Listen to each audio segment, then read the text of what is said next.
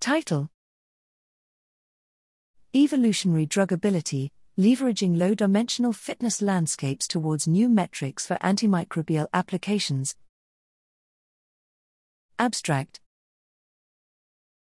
The term druggability describes the molecular properties of drugs or targets in pharmacological interventions and is commonly used in work involving drug development for clinical applications.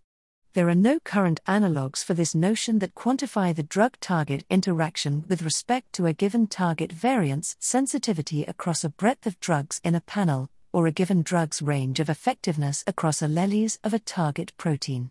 Using data from low-dimensional empirical fitness landscapes composed of 16 beta-lactamous alleles and 7 beta-lactam drugs, we introduce two metrics that capture I. The average susceptibility of an allelic variant of a drug target to any available drug in a given panel, variant vulnerability, and 2. The average applicability of a drug, or mixture, across allelic variants of a drug target, drug applicability.